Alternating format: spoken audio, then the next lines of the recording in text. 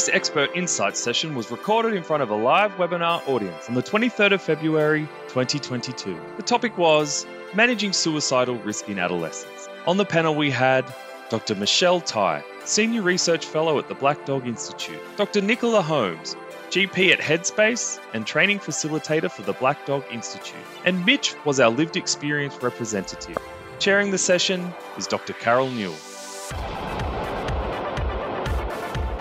So welcome everyone to Managing Suicidal Risk in Adolescents. This is the Expert Insights for Health Professional webinar series by the Black Dog Institute. I'm Carol Newall. So welcome everyone. I'm the moderator for tonight. I'm a clinical psychologist and I work in Sydney in private practice, but also facilitate for the Black Dog Institute. Got a really great panel tonight. What we're going to do is just get each of our panel members to introduce themselves. I'm going to start with Nicola. Can you tell us a little bit about yourself and your expertise in this area, Nicola? Sure, Carol.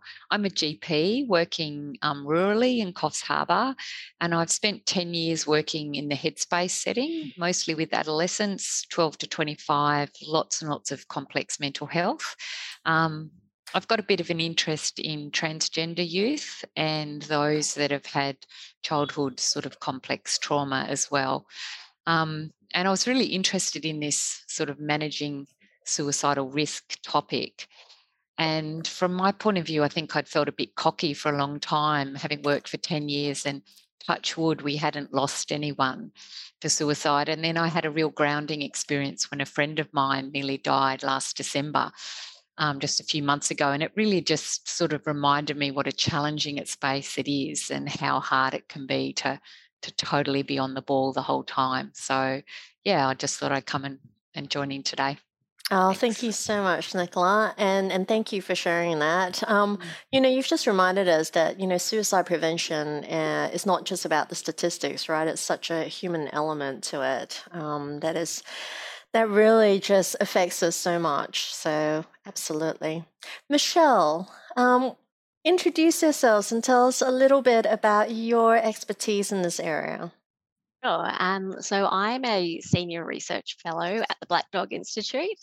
So I work in our suicide prevention stream of work. I work across quite a diverse range of studies. So some of my work focuses more kind of on epidemiological research around understanding suicide behaviour, and then really kind of applying that evidence to the development and testing of interventions for suicide prevention. So my work, some of my kind of more youth suicide work is in the space of evaluating school-based programs for young people, and in the development and testing of digital therapeutics to help young people self-manage suicidal ideation. And then I do a whole kind of other body of work, which is really looking at large-scale community-based trials of multi-level interventions for suicide prevention. So, a mixed bag, I suppose. Absolutely, but you're going to bring so much research expertise into this space tonight. Mitch, can I get you to please introduce yourself and tell us a little bit about yourself in the space? Of course. My name is Mitch. I am 23 years old. I'm in Newall, which is Bediagal people land. I got married late last year to my beautiful wife. We have a dog and 2 cats. And I have a reasonably complex history of mental health issues as well as general sort of personality challenges. So I've had multiple experiences with different forms of therapy across the last 5 years. And I started struggling when I was 9.5 years old. And I have had a few periods of my life where I've been suicidal to different degrees. So you're going to kind of bring that experience in terms of what it was like to work with health professionals, what it was like growing up with having these suicidal thoughts and risk throughout that adolescent period. So thank you for joining us, Mitch. So we'll start with this question, which I actually realized, even working in this area, I'm not entirely sure what the statistic is. Are the rates of self-harm and suicidal ideation higher in adolescent than in other age group, Michelle? Because I know there's a lot of concern around risk for adolescent from parents, from teachers. Is it a lot higher in this age group? Yeah, so I guess the short answer is yes. So we do know that adolescents are definitely a group of concern when we're talking about suicide. So although few young people do actually die from suicide, suicide is the leading cause of death for young Australians aged 15 to 24 years. And it's really in that kind of 15 to 24 age group where we do really see this quite rapid, significant increase in intentional self-harm behaviours. So in that age group, we're seeing the highest rates of presentation to hospital for intentional self-harm in Australia relative to any other age group. Yeah. And those rates are really quite the highest among females who are aged 15 to 19 years. So the kind of most recent statistics are that they present to hospital. They have about 550 presentations to hospital per 100,000 population. So just, I guess, putting that a little bit into context, if we were looking at all females across all ages in Australia, the rate is a lot lower. So it's more around 140 presentations to hospital per 100,000 population. And those rates in young females are at least 2 times higher than what we see in boys of the same age group. So even though they both kind of have that elevated risk, it certainly seems to kind of concentrate in younger females. Yeah. So what is the reason why we see these elevated rates? I'm going to start with Michelle first in terms of what the research says, and I might actually turn to Mitch because I love his personal experience in this area. Are there any, kind of theories as to what's happening around that adolescent space? That's a big question. So I'm just trying to cycle through everything I know. I mean, obviously, I think, adolescents are going through a period of rapid cognitive, physical growth. There's a lot of change going on. Their brains are developing. They kind of haven't fully formed their kind of coping resources in adolescence. And really, if you think back to adolescence, there is a lot going on. So there are a lot of stresses. I guess their kind of problem-solving abilities aren't quite, fully formed yet. And so I think they just have a bit more, I guess, receptive to the stress, or they kind of don't know how to tolerate the stress. And that's kind of, I guess, a learned behaviour to some extent. So that's some of what's going on. Absolutely. Hopefully Nicola has a better answer than me. I agree totally, Michelle. I think also there's a lot of pressure on this age group, maybe more than ever before, due to that interconnectedness with social media and pressures coming at them 24 hours a day from friends and media and other sources as well, that can sort of add to that distress level as well. Yeah, absolutely. It is such a challenging time. Mitch, we've got some of the research evidence around here and some theories. What was it during adolescence that made you particularly vulnerable to suicidal risk? Yeah, so answering that question is different than what I was intending to say. But to first answer that question, I would say that it was a lack of education that made me particularly at risk. I didn't have a good understanding of what was happening to me, what I was experiencing, whether I was alone in it, if it was normal, if it was going to be like that forever, if it was going to get worse. Like if someone's 14 years old and starts feeling so depressed, or starts feeling even a little depressed, and then by the time they're 15, they're more depressed. And by the time they're 16, they're so depressed that they don't feel like they can continue staying alive. When that's your only frame of existence, it's not like you had 30 good years and success in a career and whatever else, and some ups and downs, and you lost someone along the way. So you know that these things have a tendency to pass and that they alleviate. If it's just a downhill roll for years, when you don't even clearly remember most of your life up to that point, it becomes very hard to see a reason to continue. And often feeling like that, it has real detrimental effects on your relationships, and you also perceive it to be way worse on your relationships than it might actually be. And so often it felt like, and for people who are close to me, I've had partners in the past attempt, or close friends attempt suicide. They feel like to stay alive is to do more harm to the people they care about than to die would be. Mitch, that's such a thoughtful answer in terms of like just putting into context of, being so young and having this happen and not really having like the context, like the broader perspective that it might actually be a mental health challenge and it's actually a phase of your life. It just feels so enormous. And so, also consistent with what Michelle is saying, right, that sometimes we don't even know what that is and how to manage it or having the strategies and tools. Nicola, you work with transgender youth, and they're a group that's especially at risk. Can you tell me a little bit more about this group and why they're at higher risk and what is it that we can do in our everyday practice to support ongoing care for this group? Certainly. Our transgender youth and transgender adults have the highest rate of attempted suicide of any group. So it's about 48% will actually attempt suicide in their life, which is really high. And I think some of the reasons are that on top of all that difficult adolescent transition and growth period, coming to terms with such a core identity as gender in a society that is so binary is extremely challenging. We know that if they have a family that's supportive, they will actually manage that journey a lot better.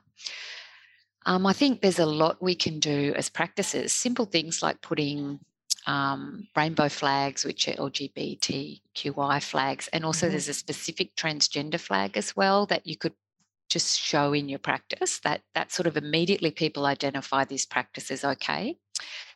You can do simple things like on your website, you can have your preferred pronouns. So if I write my name on my website is, Nicola Holmes, my preferred pronouns are she and her, that tells people we're aware of gender. Asking people what gender they prefer, what pronouns they prefer, that's okay with youth actually, but it's if you start asking 50-year-olds just randomly what pronouns they prefer, they get really, really confused. But it's a good practice with adolescents, like what pronouns do you prefer? Because most adolescents are more aware of that. I think compared to 50 years ago where gay and lesbian young people were, it's even harder for our trans people now. They're still not really accepted to be who they are, and there's a lot of confusion in themselves. So they need extra special care and long-term slow work. Yeah. And, just having that rainbow flag on there is absolutely consistent with my practice as well. I have it on my window and also on my website. It's a specific business association you can join. It's just for businesses, for LGBTQI, that people can join. So please do look that up. It is. I've had a lot of clients come through and it was because of that rainbow flag, because it's really hard to know how your psyche is going to respond. So I have the next question here, which is, we talk about self-harm and suicide, Michelle, and are they linked? Do we treat self-harm the same as suicide risk? Is it a precursor? Because this is a question that's often asked by parents as well as teachers who are really concerned when they're seeing self-harming adolescents. Yes. So I guess it is worth, unpacking self-harm. So self-harm can be talked in, multiple ways. But kind of from a research perspective, there is non-suicidal self-harm, and there's intentional self-harm with suicidal intent, which is what we more consider a suicide attempt. So they so self-harm, so if we're thinking more around the kind of non-suicidal self-harm, isn't always related yet to an intention to die, but there are links between the two behaviours. So we do know that if you have a history of self-harm, I think the risk is around twice as high for then going on to attempt suicide compared to people who don't have a history of self-harm. But I think it's also important to remember that but suicide attempt is one of the more robust risk factors for a future suicide attempt. So we know that when people are engaging in suicide attempts, they really kind of become that highest risk population for then going on to have a future attempt. The risk is about 3 times in that population.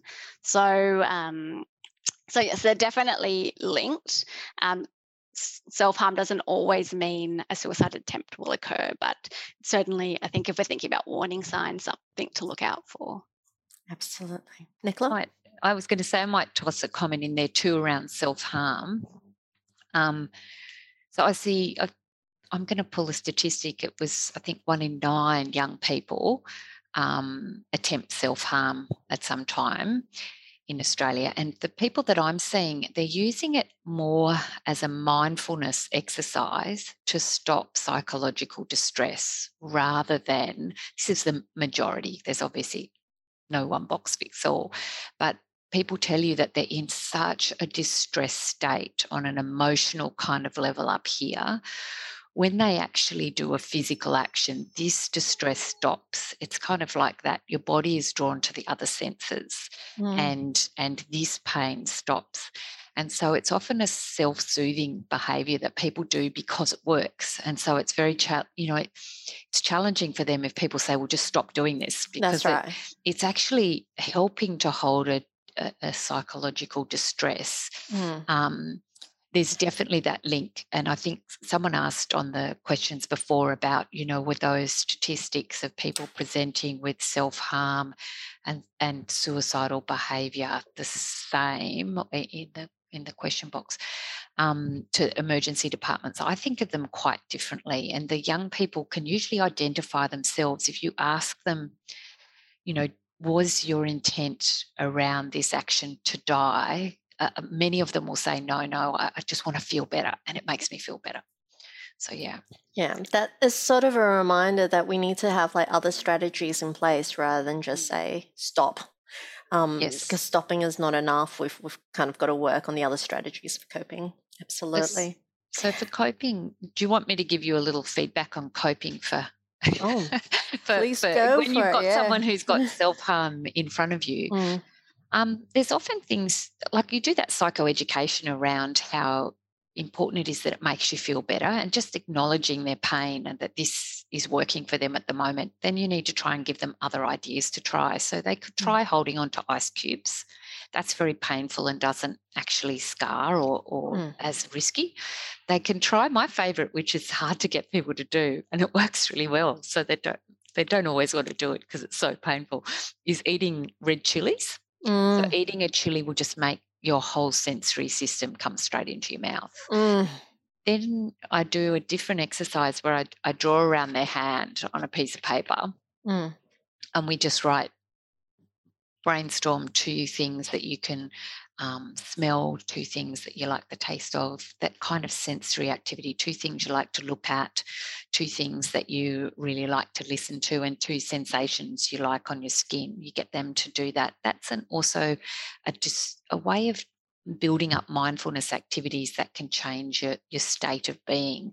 I sometimes use that as part of a suicide prevention plan with a few numbers at the top where you would ring and then try some of these activities and then assess, am I feeling better or worse? And if I'm feeling worse, I need more support. Here are my contact numbers, etc. If I'm feeling better, then wow, I'm learning mastery on that sort of distress tolerance or thought tolerance. And if I'm getting better with mindfulness activities, then that's great. I might have to do it again 10 minutes later or an hour later. But at that moment, I've actually managed to ride that wave of thinking. But it can be used for self-harm as well. You're trying to teach and give resources for self-soothing. And of course, you then have to look at what's behind all this distress. is that around bullying or trauma or whatever? Sorry, I can talk a lot. No, you're passionate, and some of your ideas are going to be so helpful to our practitioners as well, because we're sometimes here to just get like some really clear ideas as to how to manage, when we do see a patient that's self-harming. And we've got a question here from Julian wrote, is escalating severity of self-harm over time a strong risk factor for suicide than a lower degree or more stable degree of self-harm, as in desensitization for pain and distress of a possible suicide attempt? I would say definitely. Definitely? Oh, sorry. I'd say definitely, because they are desensitizing to further, harm, and more at risk even of dying by mistake, as in it wasn't their intent to die. They were trying to self-soothe, they were trying to stop the pain, but because they're doing such big actions now, they actually and I think that's a really big suicide theory that sort of fits with that desensitization approach. What about you, Michelle? I was going to say that I feel the research is a bit more mixed around that. I mean, it definitely makes sense, and I think it probably is seen in practice, but there's a big, there are a lot of suicide theories around what kind of differentiates suicidal ideators from suicide attempters. And there's this kind of idea around capability for suicide, which is often where self-harm is often kind of treated as that kind of measure of capability through that desensitization, people exposing themselves to, I guess reducing their fear through exposure. So I don't research a lot in that kind of theoretical space, but from my memory, the findings aren't necessarily confirming that is, it just might be that self-harm is not that kind of, not the best kind of indicator of capability for suicide. But I agree with everything Nicola said before that, though. I think so many good ideas. And I was just thinking when you said the ice cube thing that I personally have been in therapy for various reasons as well. And at one session, my therapist gave me an ice, like a freezer brick, for that same purpose of kind of grounding yourself, because I was having a panic attack basically, and it was really helpful. I actually use it quite a bit at home. So I think I really love those really, really easy to implement simple strategies that people can use anywhere for distress tolerance. I just think they're amazing strategies that we should be exposing young people to. I think to get them familiar with those concepts and get them developing their own strategies for coping with distress. Well, together, I might hop in. Go for it, Mitch. Carol. I was just about to ask you a question, Mitch, so I'm glad you've hopped in. Amazing. Regarding distress tolerance skills, that's something that my family is learning a lot about at the moment. It's very important to both the way that myself and my wife cope with the distress that we're finding ourselves experiencing for some different trauma reasons. The biggest thing that my wife's clinical psychologist suggested is what's called a hard reset. So just another toolkit thing you can suggest to someone, I suppose. Doesn't matter if you've still got your clothes on, as long as you can bring yourself to stand in a cold shower for 20 seconds. It completely refloods the neurology of your brain, and it brings you back to having a capacity for emotional expression in a way that's a bit healthier and less of an inward spiral, I guess. It sort of stops that constant narrowing of the thoughts because it's such a huge shock to the system. I'm obviously not a researcher regarding the suicide risk from self-harm question, but from the study that I did when I was at uni for psychology, as well as just from all of the personal experience I have in my life, first and second hand, the thing that anecdotally fits the best to me is something called Joyner's interpersonal theory. And basically the idea is that someone won't ever attempt suicide unless they have two of three things overlapping. It's an acquired capacity for suicide, perceived burdensomeness, and a thwarted sense of belonging. And so, like with people in transgender contexts, or who struggle with their gender identity, that thwarted belongingness is part and parcel with our culture. And as soon as they're not accepted by a group or by a family member, they've got that perceived burdensomeness too. And so I would guess that might be why they're attempting far more frequently than other populations. Absolutely. Do you know, Mitch, the shower approach is like well within like what we call the dialectical behavior therapy approach framework, which is this massive change of temperature, seems to do like that hard reset. So I love that cold shower approach because it's definitely something that I teach in my private practice. The other one that I want to mention here is just go for a massive run around the block. That also changes the temperature as well. But there is that theory that somehow a temperature change just allows us to ground ourselves, and it gives us that a little bit more of a mindful approach, which was what, Nicola, you were talking about with the hands. So let's get into identifying risk and some of the disclosure barriers, because we're running down on time as well, and I really want to get to some of the meat of this, right? So what are some of the immediate signs and higher risk sort of factors and other lifestyle factors that we can look out for as practitioners, even without disclosure? What are the factors we need to look out for that suggest to us, I can see elevated risk, not only far away, but also the immediate risk as well, the immediate signs? Nicola? Well, there's sort of, I divide that into risk factors which you can't change. So, being transgender, being Indigenous, being male, they're automatically a higher risk groups.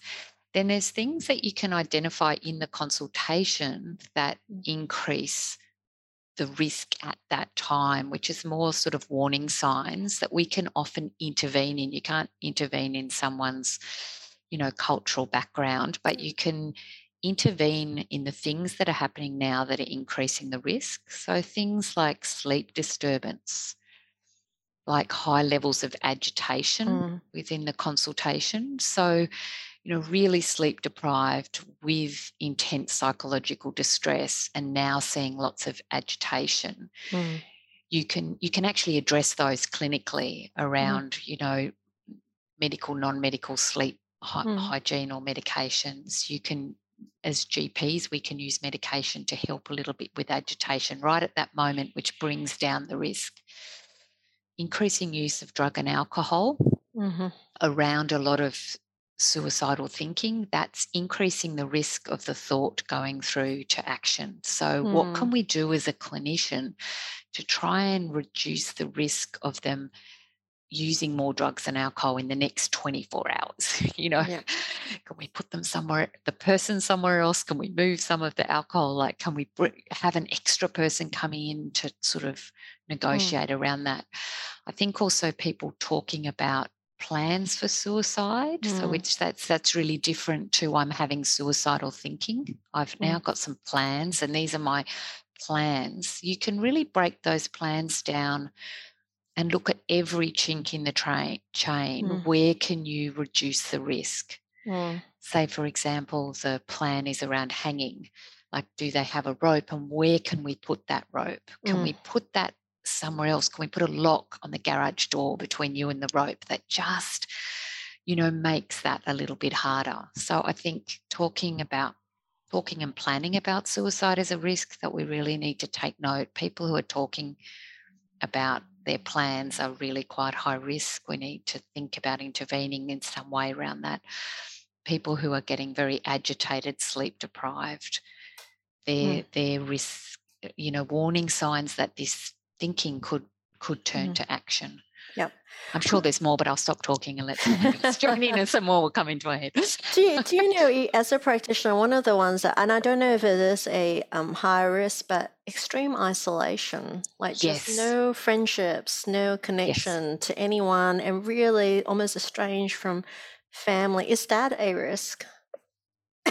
Yes, and also the withdrawal from contacts. So I think of it as not a research perspective, but for someone to act on their suicidal thoughts, they need to really snip off their connections to people. If there's a strong connection to someone, that's a very strong preventative, protective factor. So if they already have no one close to snip off from, they're even more at risk. Yes. Yeah. So we've got this really interesting comment actually in the chat box, which is, Michael saying, I think assessing and determining risk is so important as so many suicides have no indication. But we have a massive barrier here because I think we need the adolescent to disclose and tell us. So do adolescents typically disclose? I'm going to turn to Michelle now. What is the disclosure rate like in adolescents? Yeah, so last year, my team did a survey on this particular topic with young people in the age of 16 to 25. So we deliberately recruited people who were in that age group who were experiencing suicidal thoughts and who were actually engaged in mental health treatment. And the reason we did that was because it kind of piggybacked off a trial we'd run sort of just before that, where of a digital therapeutic for suicidal ideation, where we actually recruited, we got 90% of our sample were people who were already engaged in treatment or who had been engaged in treatment. And it's not really who we were expecting to recruit because digital therapeutics are kind of marketed as for the people who would be reluctant to reach out for face-to-face treatment. So we did this study to kind of, I guess, dig in a bit to why treatment-seeking young people would want to use a digital therapeutic. And a big part of that was around disclosure. So 40% of our sample, so we ended up recruiting over 500 young people, 40% had actually never disclosed their suicidal ideation to their mental health to a mental health professional, to their practitioner, and which is huge, given that this is a population who are in mental health treatment. And the main reasons that they weren't disclosing, so the kind of biggest themes were that they were really concerned that the information would not remain confidential, that maybe their parents would get told or other people. And related to that, there was a kind of fear or uncertainty of the repercussions of disclosing. So I think that kind of fear of what would happen around, would they be sent to hospital or other repercussions? So that was the biggest theme. But then kind of secondary to that, there was this general sense among some people that their suicidal thoughts would eventually just go away. So they'll grow out of them, so that there was really no point talking about them.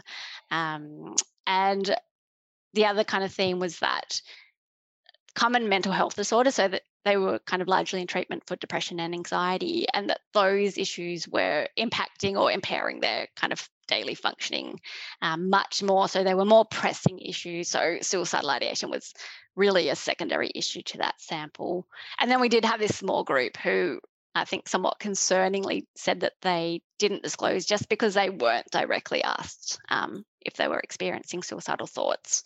So that's that. But we also did look at also what would make them more likely to disclose. So that was, so they were more likely to disclose if their suicidal thinking was starting to interfere with their life at the same level or more so than the kind of their mental health condition.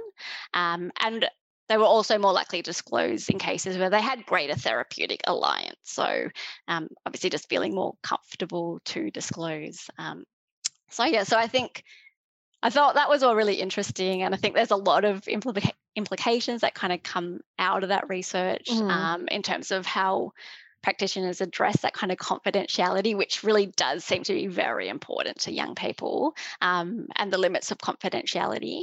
But it's not just about making the kind of practitioners do the work. There's also that sense of, we need to educate young people. We need to increase their mental health literacy. So not so they can sort of also understand what's happening to them, which make them more willing to disclose, and I guess address that kind of confidentiality stuff with them as well. Absolutely. I mean, it's such a high level of trust to be able to say to somebody, I have these thoughts and these plans, isn't it? And so a health professional asking in a really clinical setting doesn't mean that we're going to actually get a real response. Mitch, you experienced suicidal thoughts when you were an adolescent. What were some of the barriers for adolescents, do you think, in terms of disclosing to a health professional or an adult who might care about them and be able to do something, to be able to tell an adult, look, I'm struggling. What are some of the barriers, do you think, for adolescents? I think that Michelle captured it really well, especially when it comes to a professional context. The only thing I might add there is that it often, people tend to have family GPs.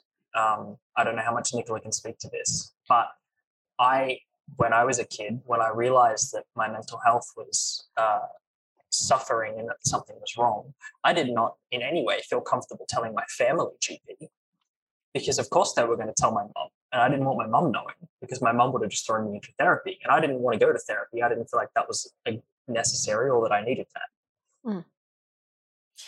You had some ambivalence about therapy, and why was that when you were an adolescent? Because I think this is really important. Yeah. So the other part of what I was going to say is that they feel like young people tend to feel like adults don't get it.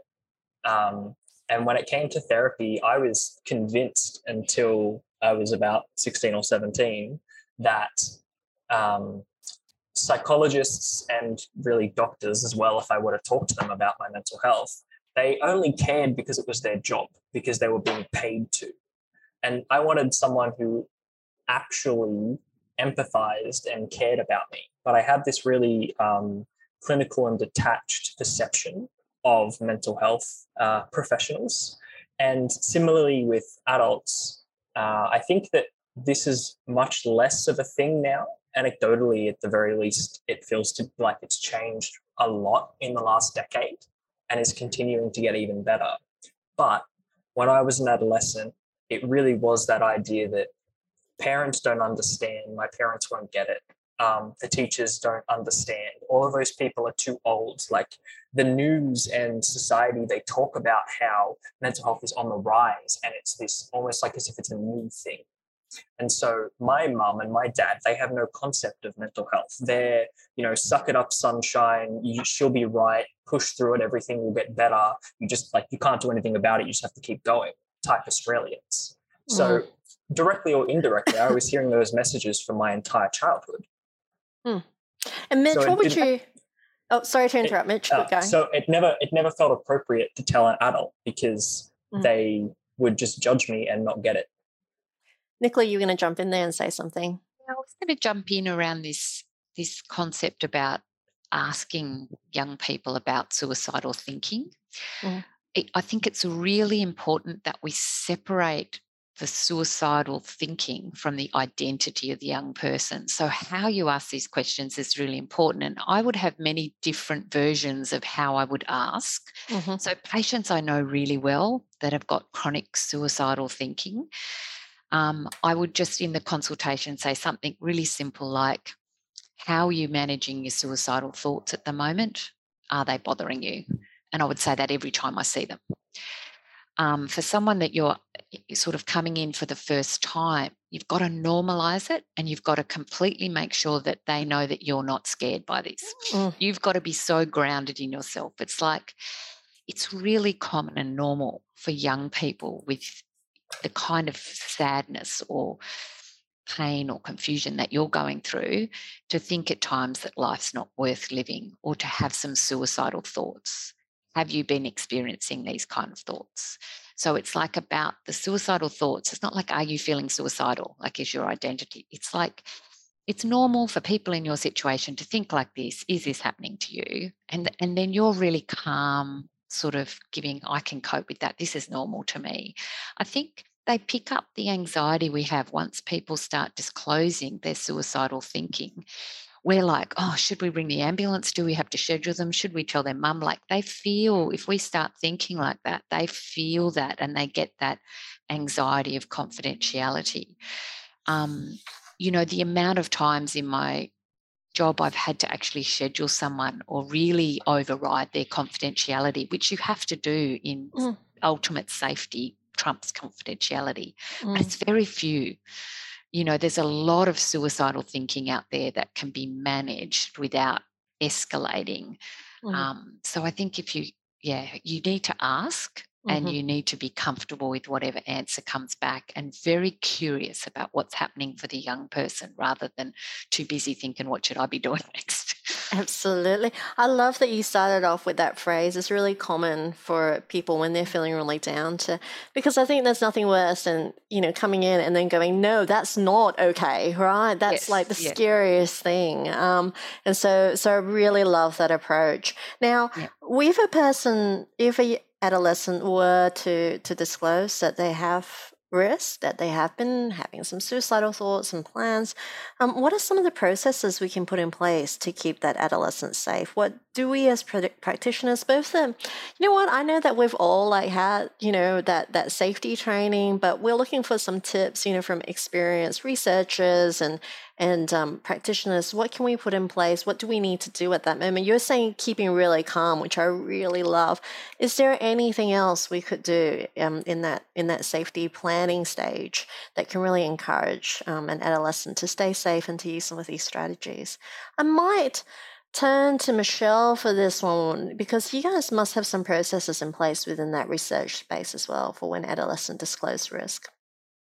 I was going to say Nicola's probably better. More the research is not kind of at the cold face of this problem. So we often aren't kind of directly interacting with suicidal young people. So I'm going to pass over to Nicola first, and then I'll add stuff at the end.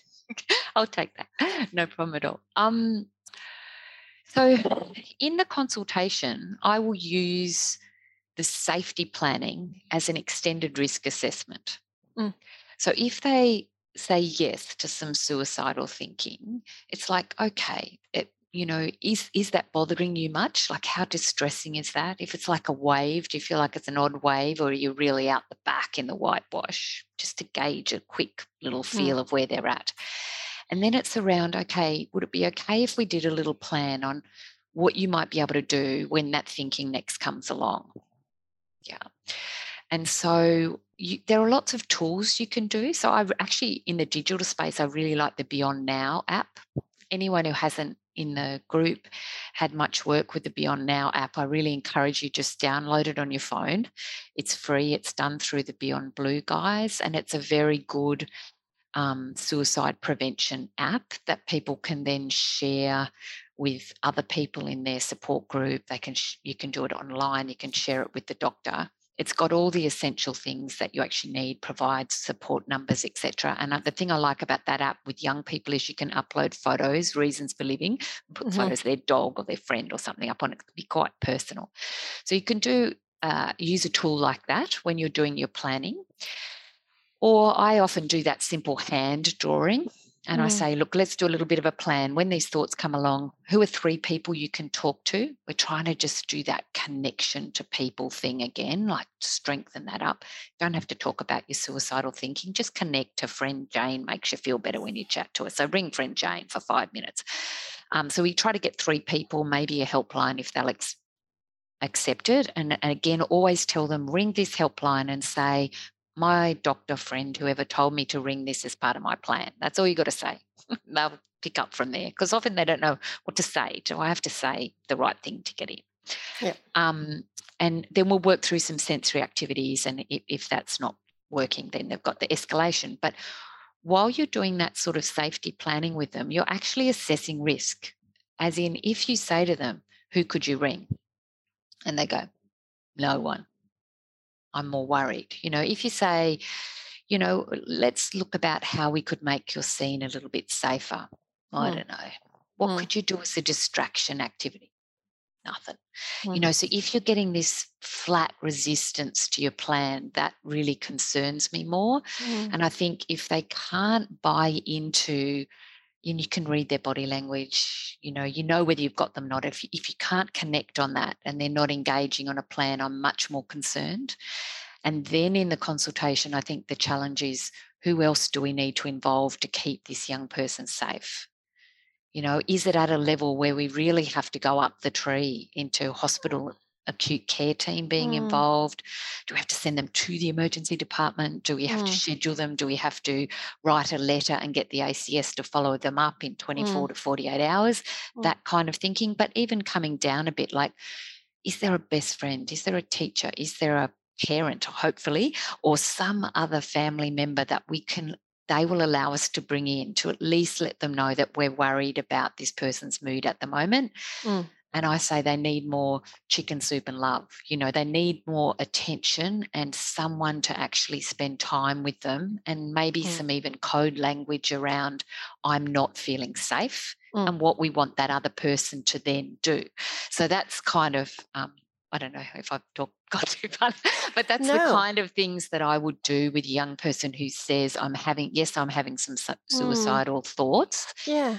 I then break down, what can we do next time or now you do? And as you're doing that, you're again working out what is the engagement. No risk assessment is worth anything with no engagement. So if the young person is so shut down and so defended that they don't really want to engage in this process, it's just harder to be confident that your plan is going to work. Absolutely. Yeah. And I think, Michael, you've asked this question, what is the advice action if the person says they're leaving this clinic and they're going to hurt themselves? I mean, that to me is, you do need to, exactly what Nicola is saying, they're not engaging in a safety plan. We want to be thinking about just maybe going to emergency and definitely calling that emergency person as well. One of the things I think I always mention, because there's such a stigma around going to the hospital, which is I tend to kind of pitch it this way, and I don't know how you do it, Nicola, which is I go, look, it's actually just to get you to see like a psychiatrist straight away. It's not about like this long-term hospitalization and, throwing you into hospital. It's really so we can keep an eye on you, get you to see health professionals straight away rather than wait ages to go and see a psychiatrist, and to just have some people kind of supporting you when we go to the hospital. And I think that kind of reduces a bit of that stigma about going to emergency sometimes. It's a great idea, except rurally they probably won't get to see a psychiatrist. I have a lot more faith in the health system, right? You come and work with us in the country.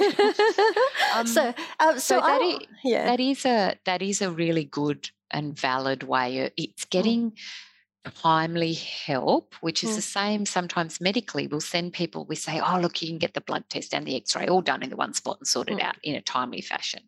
So sometimes it's around timeliness.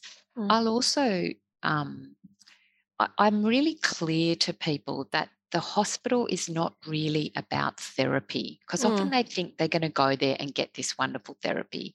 Hospital is about providing that safe environment for us to decide what to do next, and it takes the pressure off your mum or dad or whoever for keeping you safe when you've got this intense thinking. It's sharing that load of keeping you safe with people who can provide food and a safe environment. You don't have to think about anything.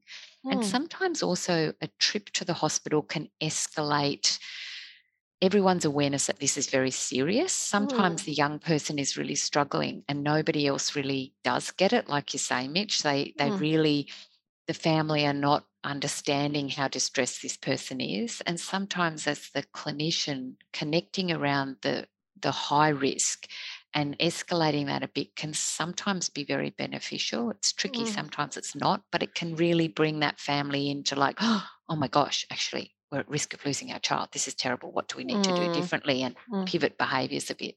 Yep, absolutely. Now, I do want to answer one of the questions in the Q&A, which people are really concerned about. I think this actually stops us sometimes from talking about suicide with our adolescents. So Bronwyn's asked, so could you speak to the issue of copycatting behaviour and adolescent having a friend suicide and then developing suicidal thoughts? What does the research say around that area, Michelle? Do we have peer contagion effects around suicide? We do. So clustering, I guess, or contagion of suicide, where you see a cluster, is is more likely to happen in younger people compared to adults. But I think I think youth suicides that occur as part of that kind of cluster or contagion effect they're still a very small proportion of all suicides. So I think we need to kind of keep perspective. Yeah. But if a young person does lose somebody close to them, the important takeaway of that is that they then do themselves through that bereavement process become at risk of suicide themselves. So you want to have really good postvention supports in place in schools, upskilling, upskilling people at schools and in your family to be able to have these conversations, or, these direct conversations around, are you feeling suicidal? Absolutely. I want to differentiate that from talking about suicide and asking directly. Does that increase a risk? Because that is a really big myth. It makes people really scared to then go, look, you've had maybe a friend attempt suicide, or I'm concerned about you, but are we allowed to talk about it because there's a peer contagion effect, right? So can we get some clarity here, Michelle? Does talking about suicide increase the risk for an adolescent? I think Nicola's head shaking. Absolutely not. There's really good evidence now that talking about suicide is absolutely not harmful, and actually for younger people particularly can be quite beneficial. And I know just a couple of years ago, all the kind of key mental health players in Australia got together and did a big public kind of awareness campaign called You Can Talk around this exact topic, which is really about kind of breaking down that myth, breaking down the stigma, getting people to realize that you do need to have these very direct conversations and how you can have those conversations as well. So obviously it's about listening rather than kind of judgment, not trying to fix the problem for young people when you're having these conversations. It's about, as Nicola has spoken to, about keeping them safe for now, and, I guess being aware of where they can get help from if they need to access help. Mitch, we're running down on time, so I'm going to give you really the end question here, which I think is really important. What's the one thing that health professionals can do coming away from this podcast that can help us better manage risk in adolescents?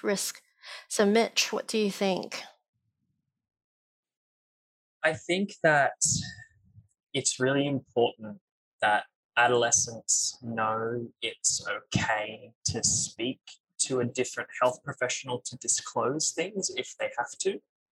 So if it's possible to speak to a different GP in the practice, or to educate an adolescent, if you think that there's a risk that you feel like they're not going to tell you for whatever reason, explain how they can go about going somewhere else, that they can get their own Medicare card when they're 14, or that there are, telehealth options or whatever else is available.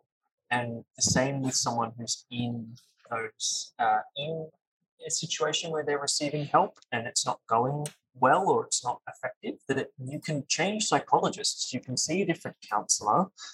All of those things are completely okay if you're not gelling with that person. I feel like adolescents they don't understand what's going on well enough. And so teaching them that it's okay and speaking to someone else is okay, and to go in whatever direction makes them feel more comfortable and more safe is the best thing to do. That just making sure they know that they're not alone, and that they're not experiencing something strange. It's not bizarre. It's not because they're broken or because they have a reason to be ashamed or that they're doing anything wrong. These things just happen. These feelings just come up. And it's so hard to push and fight through it, but the help is out there. Those resources do exist in whatever context you're comfortable with getting them, whether it's in person or online or professional or informal. It's all there because the world knows that it's important to help keep young people alive. Mitch, I really love that answer, because what you're talking about is So much about giving that adolescent a sense of control when they enter that clinical space, and to know that they have choices when things are feeling so out of control. And so, it's just a gentle reminder to all of us to remember to provide that adolescent with choice. And to that end, I've got it up on our slides here, but I know that there are people just listening in. We've got some wonderful digital tools that we promote quite heavily at the Black Dog Institute. I use them regularly in my practice. Bite Back has some fantastic challenges on there. I use them for their mindfulness audio files. So many of my clients love this, right? They're 2-minute to 8-minute snippets that can really help just to listen to it, in short breaks, even during the day. The Beyond Now safety plan has been just fantastic. You can email these safety plans to anyone, right? So I love that I can get a copy, but we can also send it to mum and dad or a really important friend or carer, and the resource is just right in their phone. All the phone numbers are in there in that app. And of course, a gentle reminder here that the Black Dog Institute online clinic is up there and available, and we have the Essential Network for Health Professionals as well, which is to support a lot of our health professionals currently who are experiencing this pandemic and a lot of workload and stress at the moment. So just promoting some of these wonderful online tools. There are also resources to support you in terms of this particular topic. Last night, they had a webinar on e-mental health prac, webinar 52, digital safety planning for suicide prevention. Now, it's just finished, so it's going to take us about 2 weeks to get it up online, but please keep an eye out for it. That's webinar 52. And we also have plenty of health professional training. Michelle, Nicola, and Mitch, do you know what? We only got through a few questions because there were so many wonderful things to talk about tonight, so many resources and strategies from a research perspective, as well as from in terms of practice, Nicola. Some of these strategies are wonderful. And also, Mitch, you're a reminder of what it's like for the adolescent to help them feel in control, to increase that mental health literacy, and to put into perspective what it's like for an adolescent at risk. Thank you so much to our wonderful panel members. Thank you, everyone, for joining us. This is a reminder that we usually have our podcast every last Wednesday of the month.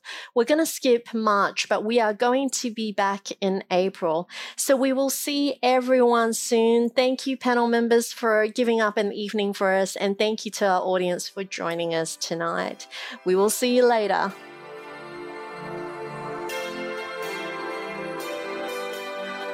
Thank you for listening. If you'd like to hear more of our podcasts, subscribe to and review Black Dog Institute on iTunes or your preferred podcasting platform. If you're interested in knowing more about our educational programs and research, please visit our website at blackdoginstitute.org.au.